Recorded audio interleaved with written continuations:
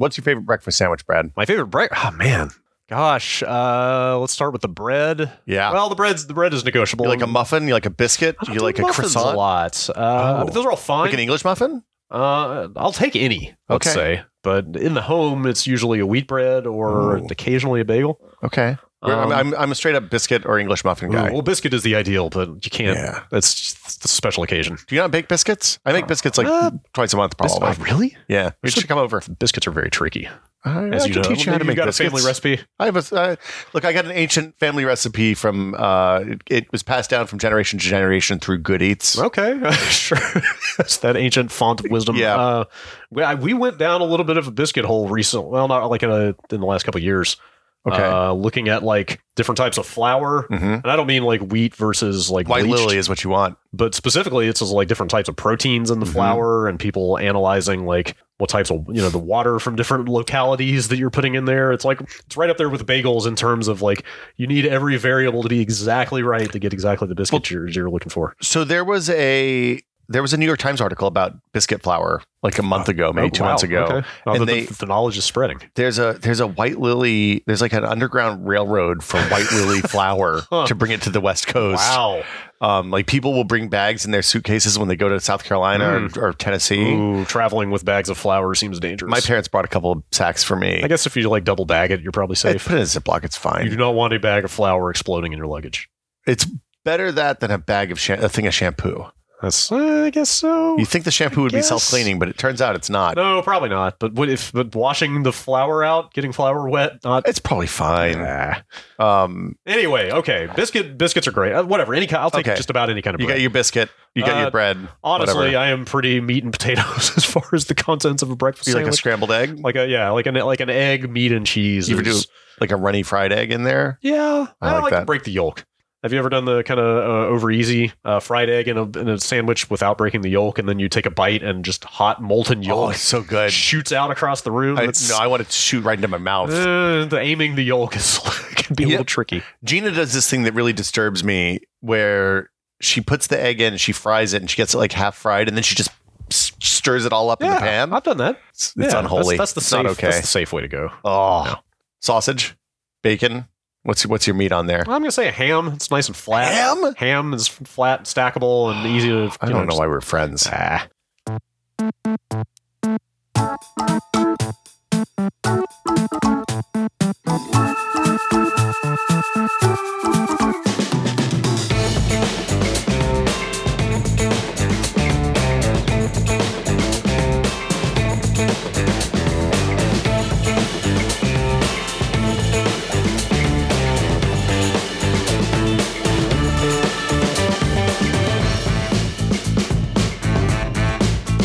Welcome to Brad and Will Made a Tech Pod. I'm Will. Hi, hello, Will. It's Hello. early in the AM here. Yeah, again. high energy today, though. I Time to- noticed you that's said right. last week we were a little low energy, so let's pump it up. We're caffeinated. Yeah, I poured some coffee on the table. We're You good to go. You went to bed late. I woke up early, but let's. Yeah. Never the twain shall cross today. So a few months ago, one of the first things we talked about was batteries. Uh-huh. Batteries, it turns out, are complicated. You know Yes. what's even more complicated than batteries? I learned am this afraid, week. I'm afraid to ask. Chargers. Yeah. In the good old days, and look, things are better now than they were 15 years ago when every device had its own custom plug. At least now Yeah. everything has like one of the 20 different flavors of USB Yes. physical connectors on the end. Everybody has a drawer or had a drawer full of Motorola and LG and a bunch of Nokia had like 20 different connectors at one point. Yes. They didn't even use the same ones within the product lines. Yeah. It was madness. Yes. Okay. Things are better. Thanks to the EU for fixing that. Because, they said, hey, look, everything has to have a USB port like 15 years ago. Okay. And everybody but Apple stuck with that. However, even though the physical connectors have gotten pretty straightforward, the electronic, the way that the electrons travel through the wires and into your batteries has gotten more complicated. It is remarkable to me how complicated it is and how poorly they convey that information. It is not communicated. I had to do a lot of reading to figure this stuff out. Like if one cable looks just like another, but it might have completely different capabilities. Exactly. Even up to the present. Well, we've talked about how shitty even USB-C is. Like even now, you would think USB-C would be the one where they fixed it all, but Nope. no, it got worse. Okay. Here's the things that are good. One is that the charging controllers, which are usually in the device, not on the charger side anymore, will keep whatever charger you're using messing up your batteries. Okay, was probably going to be my first real question. Is it actually possible to damage Always devices, but probably not by charging it. Okay. There are exceptions, like if you have homemade drones where you have big LiPo battery packs that do not have electronics on them. They're just LiPo battery packs. And then you want to make sure you use a charger that's compatible with those battery cells so you don't light them on fire and burn your house down and fill it with white lithium smoke. That's a different kind of damage than I had in mind, but okay. Yeah. However, in like consumer electronic stuff, normal consumer electronic stuff, even commercial drones like DJI drones and stuff like that, the reason those batteries are expensive is that they have the charging, the controller circuits built in. So that on that regard, you don't have to worry about that. And the nice thing about what USB has done is it's given a base level of charging compatibility that you can rely on. Okay, so real quick, what would be the terms for supplying too much or not enough power? Undervolt, overvolt, are those? It depends on boy, that's a good question. I don't know that. Okay, I just like jargon, but the reason I ask is I've always worried that not supplying enough power to something might be enough to somehow cause some issue. But is that the case or no? Undersupply is not a problem. Okay, so that's why you're never going to actually hurt anything. Like I know you might not charge properly or at all, but you're not going to actually. You shouldn't damage it permanently. Damage presumably, anything. Okay, yeah, unless you're doing something really weird happens. Because that's something that comes up all the time now that you have a drawer full instead of proprietary chargers, you've got a drawer full of iPhone bricks, iPad bricks, or Android equivalents. You know what I mean? Like, you've got a bunch of bricks that all have USB ports on them, but they don't all supply the same amount of power. So you might be plugging, say, an iPad into an iPhone charger, and it's not going to do any good for you. But I didn't know if it's actually going to hurt anything. Well, so the nice thing about USB is that it has established essentially a least common denominator for charging, and that is what USB 1 delivered, which was 500 milliamps or half an amp of power. Of energy at 5 volts, which gives you a max wattage of 2.5 watts. Oh boy, here we go. We're going to do some. We're going to volts, amps, watts. Should we explain what this stuff is? We'll do this again. Milliamp hours. I see that you didn't put VAC on here, but I want to ask about that as well. I don't know what VAC is. No, it's volt. It's alternating current voltage, right? Yes, it's volt. Yeah. Yes, because that's how my UPS measures consumption, and I don't know how to do the calculation. But oh well. Yeah, we're not going to get into that. That's too much. Too early for that. Okay, so volt. So if you imagine that electricity flows through wires like water flows through a pipe, the amps is the diameter of the pipe. So that's the total width of the total amount of volume of electricity that can go through the pipe at once. That can go through. They can. Okay. The volts is the pressure on the pipe. That's how much is the pressure of the water. That's how much is actually going through. No. Well, no. That's and watts is the total amount of water that's traveling through. So watts is power. Okay. That's energy over time. And volts and amps describe that in a different way. So then the other thing we'll talk about is milliamp hours, which is it's the size of your bucket.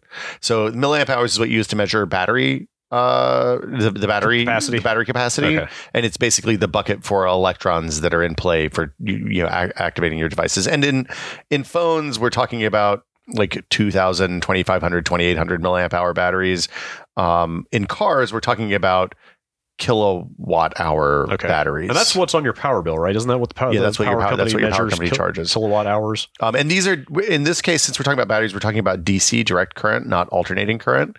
I don't know what I don't remember how to do conversions for that stuff off the top of my head. It's been 20 years since I had to do that. So, and I feel like the energy is the same. There's loss in conversion because like your transformers heat up and stuff like that.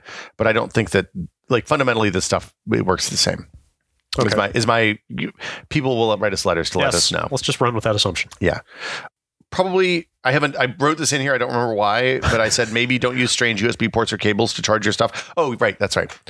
So because the controllers are on the batteries and not on the chargers, the batteries, the battery controllers and the chargers have to talk to each other. So there has to be a data connection to get more than the base level. I see. 5 volts. Half milliamp, 2.5 watts that USB 1 provides. So are you saying you could be plugging into a dumb charger that is just putting out a constant flow? Like if for example, we have an iPad charger that we use to run our audio recorder here. Yes. And if this was a power only USB cable, because the trick is USB is power and data, right? Right. So if you cut the data lines and only leave the power lines connected, the Zoom and the Power Brick won't know how to talk to each other to negotiate whatever power the Zoom can support. So does that mean the Power Brick is just going to keep putting out its maximum output? No, it's going to only do the 5. It's only going to get the 5 volts, 2.5 watts. So even there, you're not going to damage anything. No, you're not.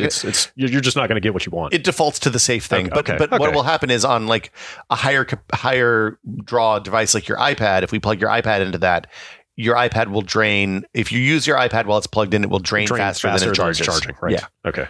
So, so that's why we need these higher standards, and that's why you can't just use like what people call a USB condom, but it's basically a no data USB cable to charge like a modern smartphone or a Switch or something like that. Right. So, as a general rule, I recommend against plugging your USB devices into like Lyft driver chargers and. Because a lot of the phone security is based on not having physical access to the device. And when you're plugging in your random device to a random charger, you're giving them physical access to the device. Usually you still have to press a confirmation or something, but that's not guaranteed in a world where there's a bunch of rootkits out for all the phones. Lots of good reasons not to do that. Yeah. Carry a battery. But yeah, everybody should have a battery. Yeah, they're cheap now. Yeah, and we talked about it in the disaster preparedness. Yes. It's a bucket for electrons. You want that. Yeah.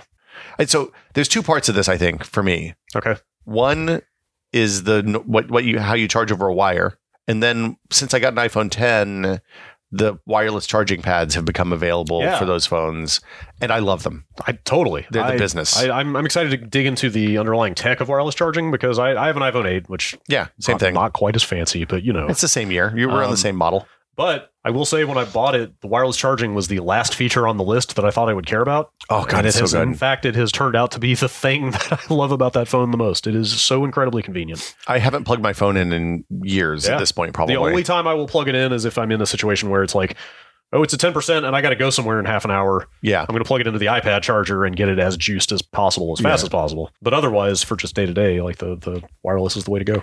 So we'll get there. Yeah. So we'll talk about that toward the end of the show, but right now we're going to talk about what USB does. So we talked about 500 milliamps, 5 volts for 2.5 watts, and you calculate this by multiplying the number of amps, not milliamps, by the number of volts, and that equals watts. So it's you don't have to know that. I'm not sure if I should mention this now or at the end, but amps seems to be the way that most chargers label themselves. Is that right? Yeah.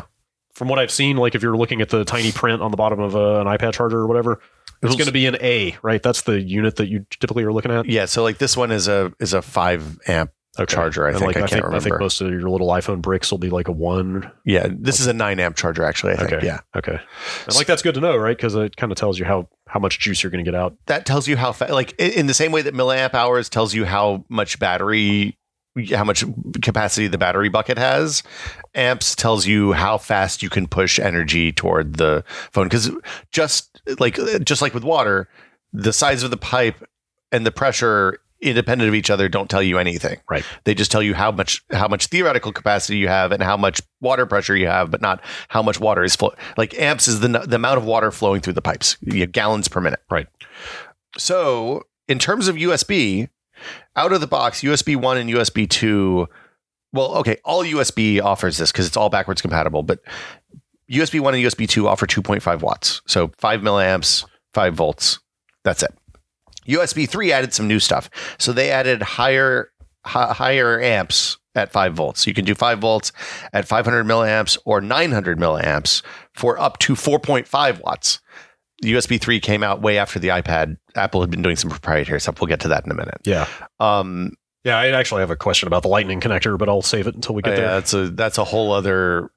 Yeah. Okay. The point is, USB 3 was enough to charge like phones at the time, kind of. But even by then, we were getting phones that the batteries were too big to charge at 9 amps or 4.5 watts for more than it just wasn't fast enough.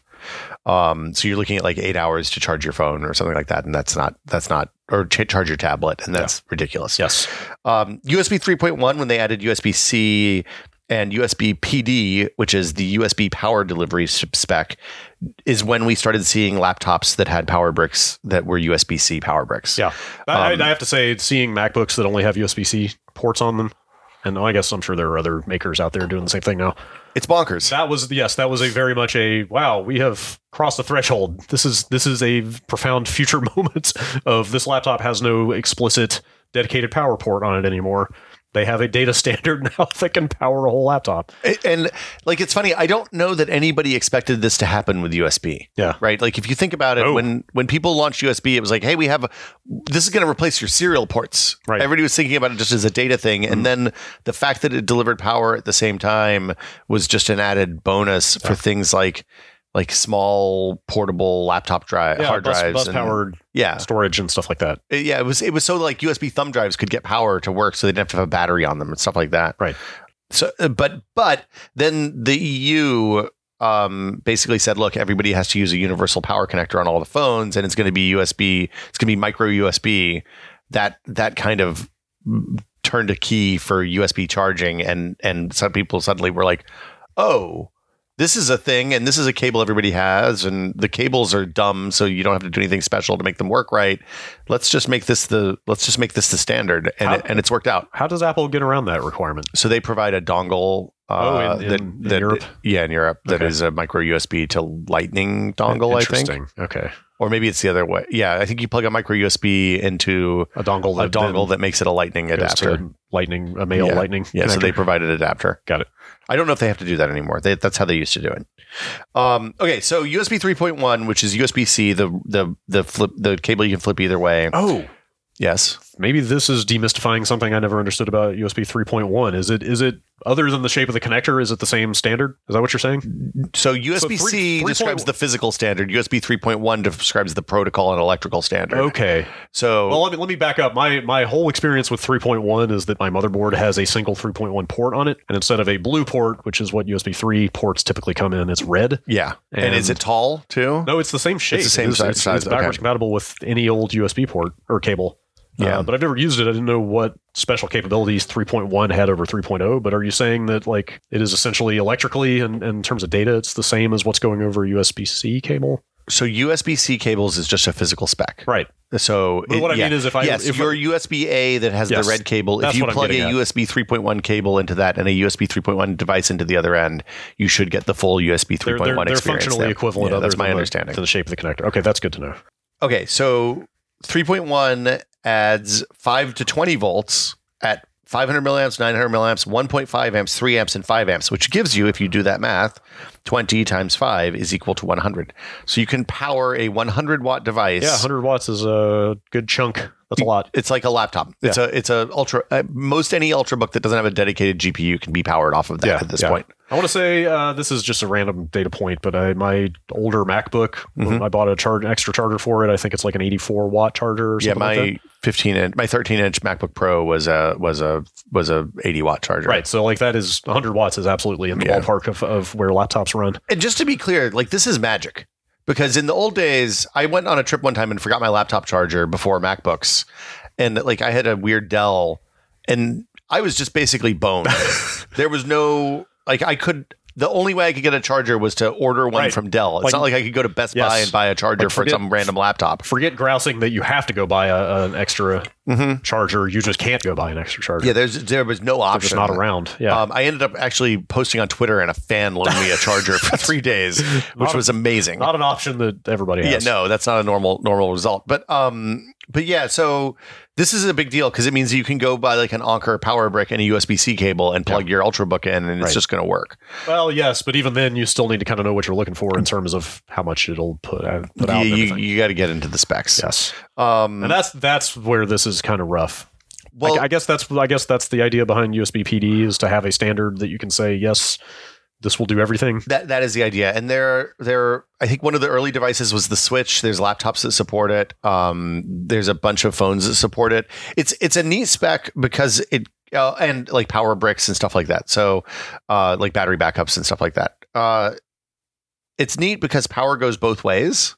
I didn't realize this, but like if you plug in your phone to your laptop in a USB-C port, and your computer needs to draw power from the phone, it can. I don't know if that's the best idea, but sure. I mean, it's probably not a great idea, but it means that if you plug up like a battery backup in, and then your GPU spins up in the laptop, and it needs a little more draw than it's getting from whatever other source, it can pull it from the outside. I did not know that. Because it can provide up to 100 watts, you don't need external wall warts for like USB hard drives and stuff like that, unless you want them so they're not pulling power from your battery the whole time. But it's nice when you're like traveling and you want to plug in your external hard drive. That stuff just works. Yeah. You can charge a laptop using the same cable that you use for the display to an external monitor. Yeah.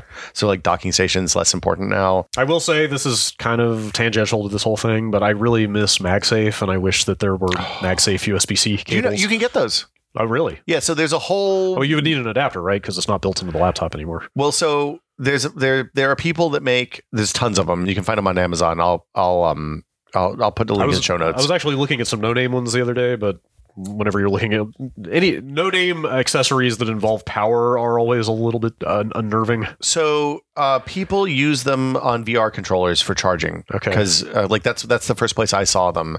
I usually look on Amazon for reviews, and I go straight to the 1-star reviews and see how many people are complaining that these things killed their things. Yeah. And if it's like 50, then that's a pass for me. But if it's like 1, I just assume that's probably 1 or 2. That's probably just a crank who user was error. Made a mistake. Yeah.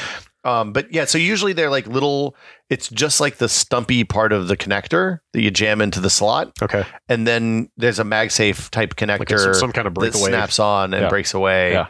The problem I have with those often is that they don't sell the dongles separately. So like I have like 10 different VR controllers in my office right now.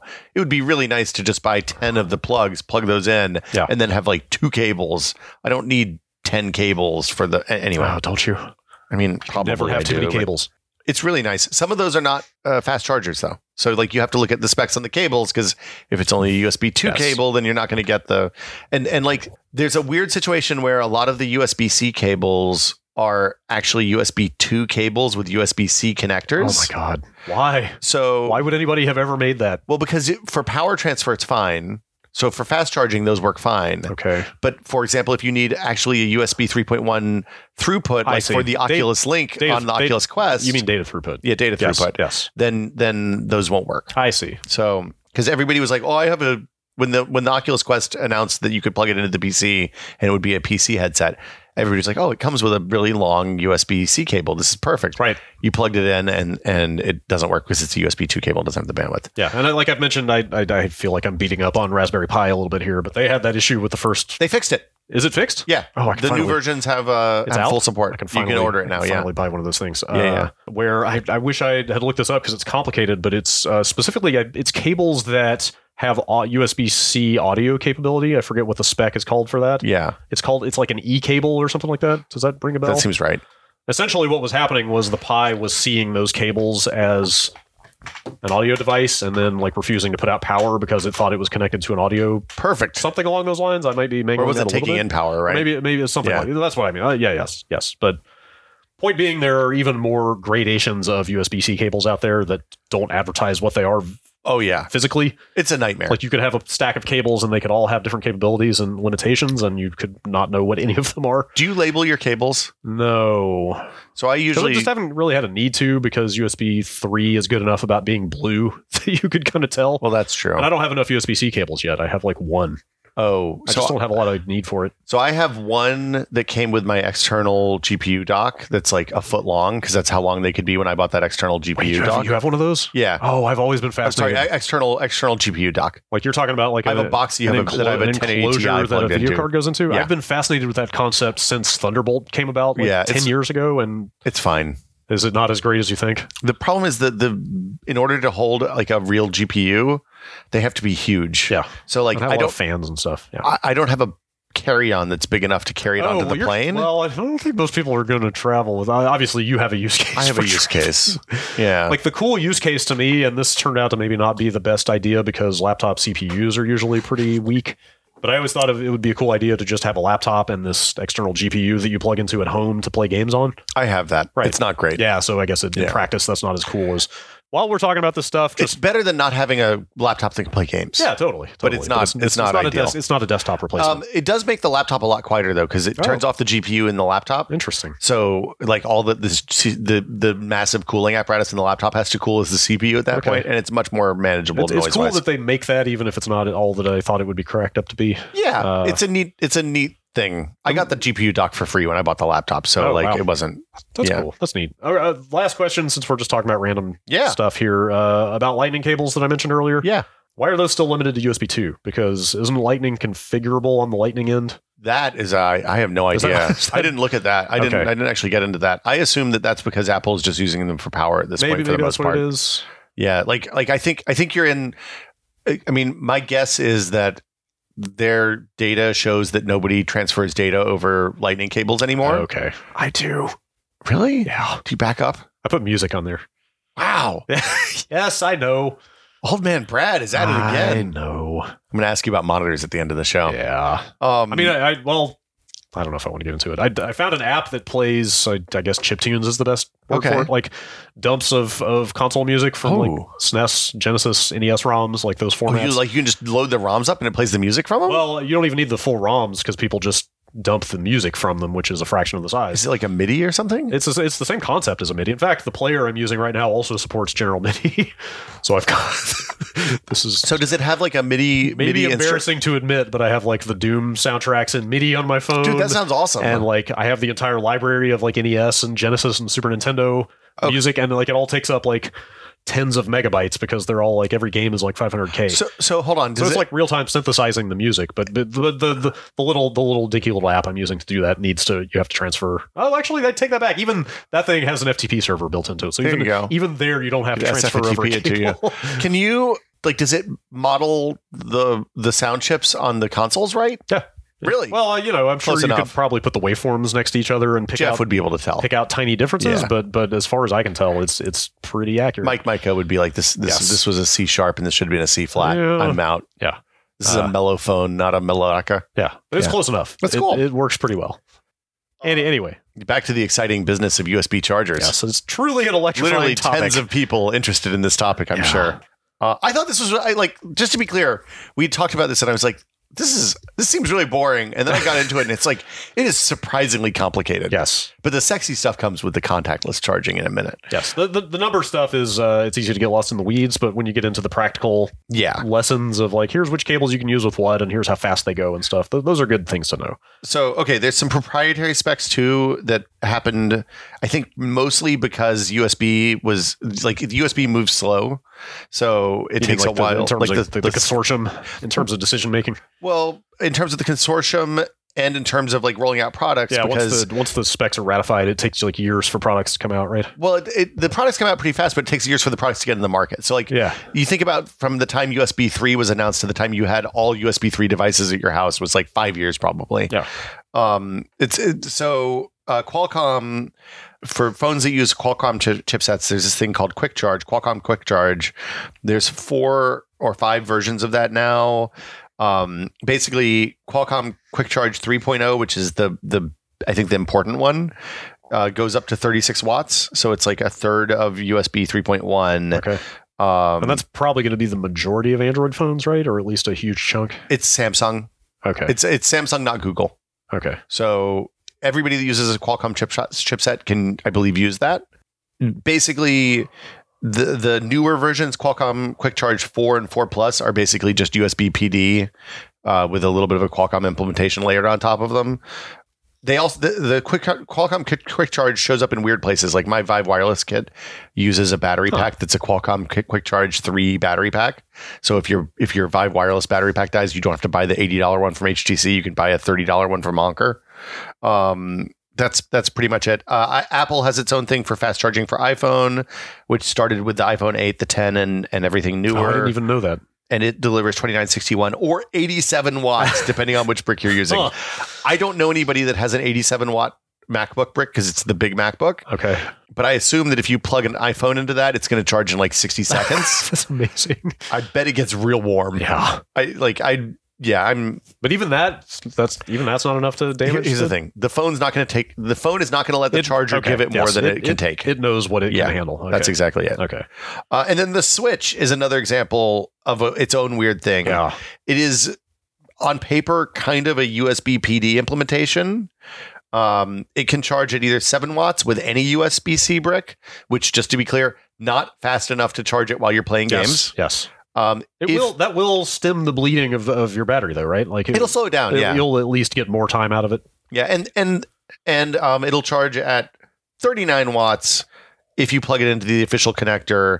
You have to have 39 watts for the dock to work. Yeah. The dock doesn't work with less than that. Yes.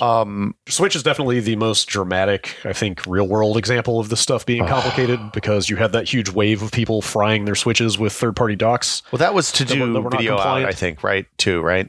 I was don't know. Charging? I'm not sure that it was ever actually deduced exactly what was killing those Switches. I've never gotten video out of a Switch other than using the official dock. It is maddening. My understanding is its video output is also super non-standard.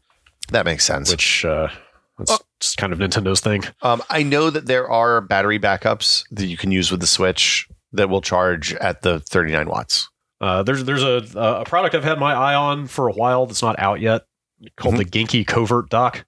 It was kickstarted. It's sneaky. Yes, it's. I think they're close to. I think they're maybe starting to ship it to the earliest backers right now. Ooh. But it's a little power brick. Yeah. Probably the size of like your iPad charger, or a little bit bigger. That has a USB-C port, a USB 3, a USB-A 3.0 port, and an HDMI port. Ooh. And it functions as a switch dock in addition to being a charger for all of those ports. And it can do video out too? Yes. Ooh. So like you would plug your Switch in with USB-C. It's literally just a wall plug. Like I said, it's tiny. And it purports to be a fully functional video out switch dock. This sounds fabulous. I am super excited. I really want to try it out when it's actually ready to go. I literally spent $80 on a second Switch dock so I could stream Switch games without having to move my dock back and forth from the main TV. This is about the same price, but it's so tiny and it'll function as a charger for all your other devices. You can put it in your bag. Yeah, like you could literally make it your power brick that you roll around with, and it also just happens to be a functional Switch dock. They claim they have fully done their homework on all the Switch power and video standard stuff, and that it will be totally safe to use. That's awesome. We will see. Yeah, see how many Switches they kill. That remains to be seen. Yeah, but would you use your Switch on that? Oh, probably. Would you be the first Switch to plug in? Yeah, keep an eye. That's why I'm keeping an eye on. Watch this space. The early backers getting their hands on it, but I would love to. I want to try that thing out. The one thing I wasn't able to find out is if the Switch Lite uses a different power since it's newer hardware. If it uses a more standard power implementation, because there's no video out on the USB-C for the Switch Lite, as I understand it. That's right. So they took that hardware out. Yeah, presumably it should be simpler, but I don't know. And that's it. So if there's one key takeaway from everything we've just talked about in terms of just straight up best practices, what would you say? You want some actionable information that people can apply to their life? People like action items. Okay, so if you want to know how to charge your business the fastest, go look up your device, find out which version of USB or Qualcomm Quick Charge it supports, and then buy bricks that support that standard. Okay. And if you do that and your cables are right and you plug them in, it will charge the fastest it can. Okay. It's never as clean as you would like. It's never, they don't have like cute branded ways for you to tell what that stuff is. You're still going to have to eyeball capacities and output and stuff like that. No, you shouldn't. Oh. So if if your device supports USB 3 power delivery, PD, or Qualcomm Quick Charge, or if you buy Apple stuff. You can get devices that just support that stuff and chargers, and you should be good. And now there are power bricks on the market, like battery backups and power chargers and stuff like that from people like Anker and third parties that literally support everything. Okay. So there's an Anker brick that supports Qualcomm Quick Charge 4, USB PD, and I think it even fast charges the Switch, but I'm not sure about that. Okay. People, it seems like when I looked at those pages on Amazon, it looked like maybe at some point they said it would charge the Switch on the product description because there's questions about it in the comments and the reviews, but I couldn't find any mention of the Switch on the page. So maybe there was some sort of firmware update or something on the Switch that jacked up their support for that. But yeah, so if you get the highest spec for everything, your stuff should just work. Okay. And that's pretty actionable. That's better than it used to be. But, some things are never easy. And sometimes it's nice to layer another level of complexity on top of an already complicated task. Ironically, in pursuit of convenience. Sometimes convenience is better than speed. You can have it good, fast, or cheap. Yeah. Convenient, fast, or cheap. Yes, pick two. Pick two. Are we talking about wireless charging? Let's talk about wireless charging. Okay. Because like you, when they announced this, I was like, this is dumb. I don't need this. I can plug in a cord. Yeah. I mean, I never thought it was dumb. I just didn't think it was something I would care about. I didn't care. I actively thought it was silly. I was like, this is really incredibly lazy. Yeah. And then I went to a conference, and one of the tchotch things in the bag was one of those Anker tilted contactless chargers. It's like a phone stand. Yes, I bought 2 of those. Those things are the business. They're super cheap. They're like $15. They don't come with chargers. You do have to supply your own brick. But we all have bricks. But you can also, there are plenty of like Samsung, and there are $30 to $40 ones on the market that do have bricks. Look, I'm going to tell you what you should buy. And cables. Everyone should have on their desk like a 6-port USB charger. Okay. Because like a brick? The Anker has ones that have a cable that drops down, and it's just like a rectangular box that has just like 6 USB ports and maybe 1 C port on the front. Yeah. So yeah, everybody should have a multi-port USB charger on their desk. They cost like $25 or $30. Good to have. They charge all of your devices. When you need to plug in like your PlayStation controller or your wireless mouse or whatever, it will talk to the mouse and it will know, hey, I can charge faster than anything else. So this is one of those places where the off-brand, like the third-party ones, are better because the third-party ones support everything, whereas the charger you get from Samsung is just going to support Samsung stuff. Sure. The charger you get from Apple probably only talks to Apple stuff. You like Anker? I like Anker. Generally trustworthy. Anker is the one.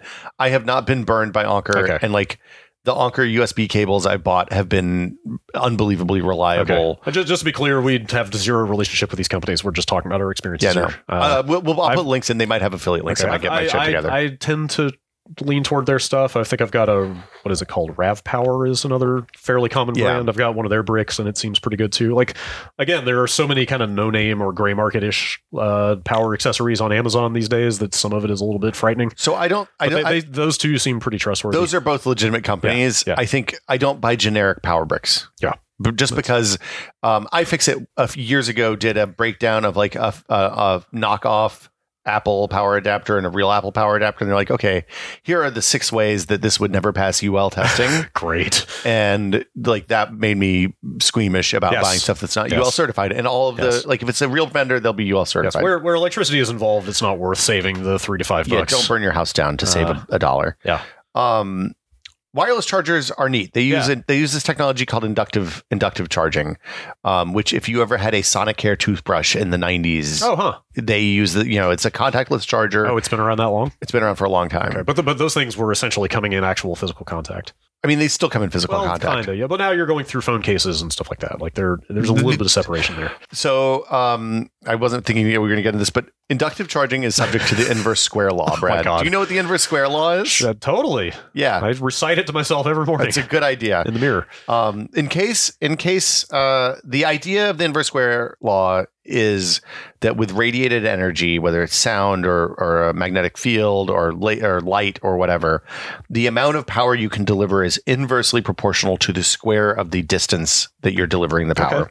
So that means that at no centimeters, you deliver 100% of the power. At 2 centimeters, you deliver 1/4 of the power that you do at 1 centimeter. At 10 centimeters, you deliver 1/100th of the power that you do at 1 centimeter. Accurate to say there's an exponential fall off. That is exactly what that means. Yes. As distance increases. As distance increases, the amount of power decreases exponentially. Yes.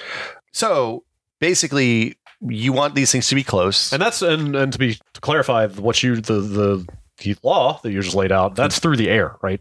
That wouldn't take into account going through physical objects. Like a wire, for example, conducts electricity better than is a direct connection. Yes. Right. So I'm talking in the context of wireless charging. The reason I ask is I've seen YouTube videos out there of people testing, like, I want to try to install this charger through my wooden desktop surface and stuff like that. What I mean is, like, that stuff is going to further interfere with that output, right? It depends. So like there's a lot of stuff that's EM transmissive. So if you're talking about a wood desk and a magnetic field, those, unless the desk is really wet wood, those aren't going to interfere with each other very much. Okay. Because Vinny sent me a link to a YouTube video of a guy who's basically like a woodworking YouTuber, but he was building himself a desk, and he did an experiment where he got underneath this thick wooden desktop that he built, and drilled a big circular cutout and installed one of these things, but right up under the veneer. Yeah, but he had to I forget what it turned out to be, but he had to keep shaving more wood off until he finally got down to, I think it was a few millimeters. before the power would actually charge through the wood. So most of these inductive charging mats, like the Anker one that we were talking about before, or the flat one that's on my nightstand, work at most 4 centimeters away from the object. And like that's the theoretical maximum. Okay. In reality, the phone has to be on there. And if, for example, if you have a magnetic phone holder in your car, so there's a ferrous disc glued on the back of your phone, that's going to prevent the inductive charger from working if you put it in the wrong place. Yeah. So yeah, basically this is why you don't just plug something into the wall that powers all the devices in your house constantly. Right. Yes. Is because when you get 5 feet away from it, you're getting 1,000th of the fraction, a millionth of the power delivered to that. So unless it's a really, really low current draw on the device, which we'll talk about in a little bit, or you have centuries to wait for your device to charge. Yeah, or you use your device once every 10 years, then it's like you have to be close to it. Yeah. So these use resonant inductive coupling. Basically, what that means, it's the same thing that delivers power to RFID and NFC tags, so that they can work without having batteries on them. Yes. And you have one coil that generates a magnetic field, and another coil that resonates at the same frequency as that magnetic field, and that basically that magnetic field stimulates electrons to move through the wires, so you get a small amount of power, creating a funnel for electrons to move through, kind of. Or a channel. You're convincing the electrons to do what you want using magnets. Okay. How do they work? Yeah. I ask ICP. I don't know. Yeah. Efficiency is pretty good, assuming you're at close range. It's like 80% for resonant magnetic induction.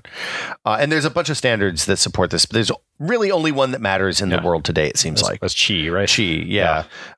This is an open standard by the Wireless Power Consortium. You can charge, like I said, at distances up to 4 centimeters from between the coils, not between like necessarily the pad and the, if you have like a charging pad and you have a phone case and then the coils are inside the phone, the receiver coils are inside the phone, like that counts. It's coil to coil, not device to device. Right. We should mention up front that that's spelled QI. QI, if you're looking to make sure your thing supports it. It's a Chinese name that I don't remember what it means. I think it's kind of the energy. Yeah, that makes sense. Inner energy kind of thing. Like your inward spirit, inner force. Yes. Okay. In reality, that means you have to put the phone exactly on the right spot on the pad. Yes. This is why I like the stand that you and I have, because you can't mess that up because you just rest the phone on the stand and it's in exactly the right spot. Yes. Whereas with the pads, you have to kind of like, if you don't have the part of the phone that has the coil in it on the right part of the pad, then sometimes you'll wake up and your phone battery is like, oh, I have 8% battery life left. Because you didn't align the coil properly with your phone. I learned about this stuff just on the Wirecutter. Like they've got a pretty decent breakdown of like kind of what some of the better pads are and why. And that's something they explain a lot is like, oh, this one, the coils are not centered well, so you are going to have a harder time getting the phone to line up to make sure it works. Well, or like a lot of the early ones didn't have an indicator on the pad that told you when it was in the right spot. Yeah. So now, like I had a Samsung pad that had an or sometimes they have the indicator's too annoying. Like I had a Samsung pad that I gave to somebody because it had a blue ring around the bottom of it that lit up the whole nightstand. I almost bought one of those until I saw people saying this thing is like a blinding nightlight. It is bright blue and nightmarish. Yeah. So yeah, you want an indicator that tells you when it's in the right spot. Your phone will obviously beep and say, hey, I'm charging too, but sometimes that's a little fiddly. The challenge with these is that they don't charge at like the full USB PD rates. Yeah. So you'll get at most 36 watts, which is pretty good. Like it's good enough for a phone. You're not going to charge like a laptop with that probably right now. Most of them are closer to 15 or 9 watts even. Yeah. Like the stand that you and I have is a 9-watt charger. It turns out that's fine. Yeah. Like because you're leaving your phone on it most of the day. Yes, for sort of passive phone use, it's totally fine. Like I said, that's why I keep a cord around just in case if I need a ton of power very quickly. Yeah. But if it's just something where you're going to leave your phone resting all day anyway, it's totally fine. Like my phone and with the latest iOS update, I assume Android does the same, but I haven't used an Android phone that has this. Your phone looks at how you use the battery, and if I spend most of my day sitting at my desk, and then I go in the living room, use the phone for a couple hours, then I go back to my desk, put the phone back on the charger. It knows not to top it up above 80%, right? Except for certain days when my schedule is predictable. Yeah, it's really, I have to say, like I bought 2 of these, one for work and one for home. Yeah, it has really simplified how I use and charge my phone. Like I just kind of by and large, unless it's a weird special case, I just don't think about charging my phone anymore. It is. There's no anxiety about that anymore. When I leave the house for work in the morning and when I leave work to come home every night, the phone is typically at 100% because it just sits on the charger. It means that I don't think about doing, like, if I'm going someplace, it means I don't think about eating my battery. Right. Like I'll play a game that I know is going to crush my battery because I know that I'm going to be in the bus for an hour, and I'll have a charger where I'm going. Yes. It's pretty awesome. It's very good. There was another one of these that started out almost 10 years ago now called the Power Matters Alliance. It's dead. Sounds like power didn't matter so much. Rip. Remember at Starbucks when you'd go to Starbucks and they'd have circles on the table you could put your phone on and it would not charge because nobody's phone supported it? I never saw that. Huh. Yeah, they did that for a while. Okay. They cut a bunch of holes in Starbucks tables and, anyway. But they have not come back around and done that with Qi, the one that everybody actually has? Are they I've been in cafes that have Qi pads on the tables. That's cool. But I don't know if Starbucks does that. Yeah. This got rolled up in the Alliance for Wireless Power. So the Power Matters Alliance got rolled up into the Alliance for Wireless Power. Great. Like, just to be clear, there is probably the most boring documentary in the world about how these standards companies, like the way the life cycle of one of these companies that comes up with some new wireless charging technology is that somebody at MIT comes up does a dissertation and it's some revolutionary new technology. They start a company, the company raises a little bit of money, can't productize it fast enough. The patents get scooped up by one of the big endemic chip companies and then get rolled into one of these power consortiums. And then the consortiums merge and then parts split off into other applications. And then those parts merge with other pieces and they all have basically the same name. It's all of the names are something with alliance and wireless and power, like the Power Matters Alliance, the Alliance for Wireless Power, the Wireless Power Consortium. Yep. It's ridiculous. Okay, so the Alliance for Wireless Power ended up going on to do this thing called AirFuel. I think this is right. I apologize if I get this wrong. This is a next-gen standard. AirFuel is to do longer range charging. Okay. And this seemed like snake oil for a long time, but they use radio frequency instead of magnetic fields. Huh. And their products in the market as of, I think, CES this year. Okay. In terms of hearing aids. So if you think about a always-on low-power usage, hearing aids usually use little tiny itsy bitsy batteries, like smaller than the tip of your fingernail. Right. And you put a Doober in one of your wall plugs. A Doober? Yeah, this is a technical term. And it's going to beam radio power to your hearing aids when you're in your house. So theoretically, you shouldn't have to change your hearing aid batteries very often. Interesting. So they're rechargeable hearing aids, which is interesting conceptually. While you're wearing them. While you're wearing them. Wow, does it while it's in your brain. Wild. Yeah. And a little frightening, but it's fine. RF is fine. And we have many longitudinal studies that say long-term exposure to radio frequency is fine. Plus 7 billion people have been inundated by radio frequency for the last 100 years. Yeah. Anyway, there are problems with government regulation on that because the frequencies they use are not necessarily unregulated. So it's not in the 2.4, it's not in the publicly available spectrum parts that are necessarily accessible to everybody. And like you could theoretically do something like use microwaves to transmit a massive amount of power a really long way because we do that. But any water that gets in that beam bad things are going to happen to it. Yeah, it's going to get real hot. Yeah. There's another version of Qi Actually, on the way. Let me stop you real. Have there been straight up military applications, at least maybe that haven't gotten out of R&D, but like I don't know about that. I feel like I've read for a long time about potential military uses of focused microwave beams. I feel like that's a thing. Yeah. Yeah. Like you can make if you can make water boil from far away, you can make people boil from far away. Gross. Yeah. It's potentially dangerous. But the radio frequency stuff that AirFuel uses is not in the microwave range. It's not going to make your head boil. So do you think that one has a chance of catching on? I think it's interesting. Like if you think about things like Internet of Things sensors and stuff like that you may not necessarily have hardwire power for, but that you don't want to have to change batteries in every 3 months. I think that's the application for that stuff in the short term. Okay. Qi 2.0 is coming. It's just going to be faster charging rates. As the phones get more powerful, they're going to use more draw, so they're going to need bigger batteries, yada, yada. The other really interesting one, there's a bunch of other stuff that I didn't get into because it was just too esoteric and weird. But there's an SAE standard called J2954. Catchy. Yeah, it really rolls off the tongue. Again, that's J2954. It's wireless power transfer for electric vehicles. Oh. And it's up to 11 kilowatts transfer, which is pretty much, it's in the same range as like the 240 volt wall chargers that you install in your garage or that are in like most municipal garages and stuff like that. It's not the 480 volt DC chargers that you do at like a Tesla supercharger or one of the other fast charge stations. But it's an inductive charger.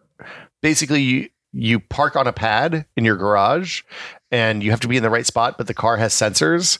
So it like steers you to get in exactly the right spot above the inductive charger, and then it charges at the normal rate without you having to plug the big heavy cable in. That's cool. And again, that's just for convenience, right? It's just for it's just so you don't have to remember to plug your car in every day when you get home. I had questions about it that I wasn't able to find it. Well, so this actually shipped on a BMW 530e, which was only available for lease. It's a car that was only available for lease because presumably they don't want to support this if it doesn't work out.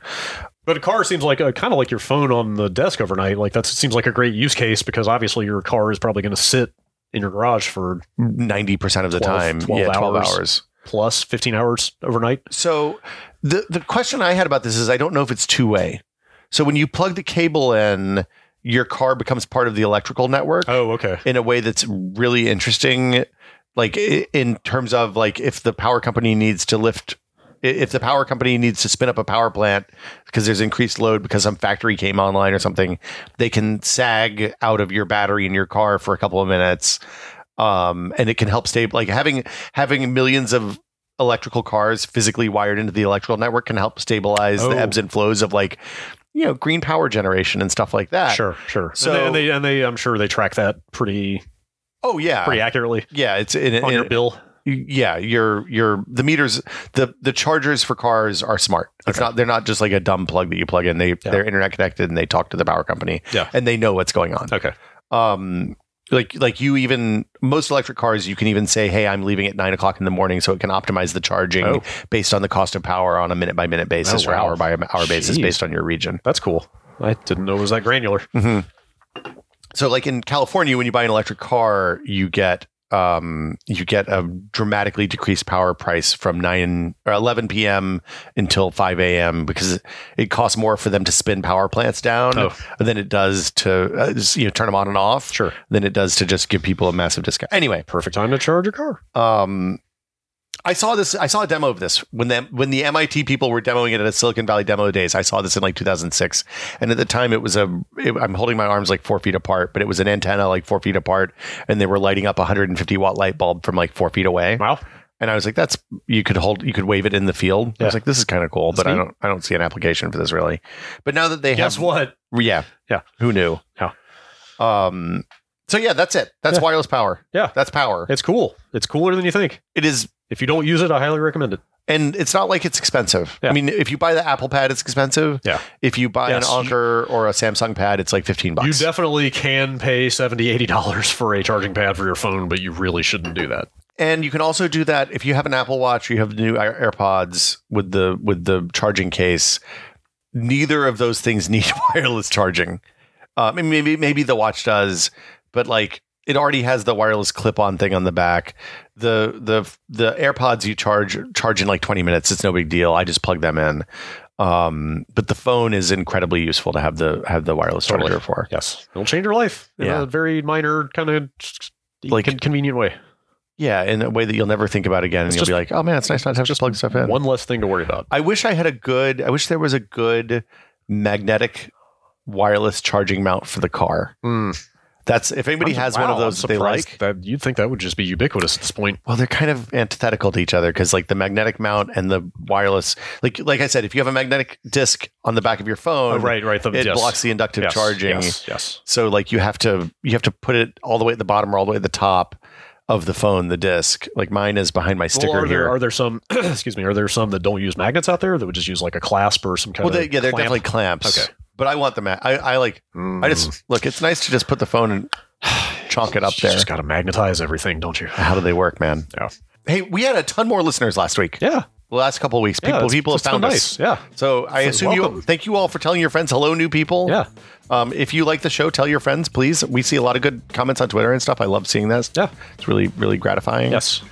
And yeah, if you like us, put a review on iTunes or wherever your podcast may be found. Yeah, it's hugely helpful. But tell people. Yeah. That helps more than anything else. Spread the good word. Yeah. Tell them what your favorite episode. Tell us what your favorite episode. Tell us which episodes you like. The survey was really useful. Thanks to everybody who filled that out. Yes. As we said before, you have our undying gratitude. And I guess we'll be back next week with another episode. We sure will. Bye, everybody.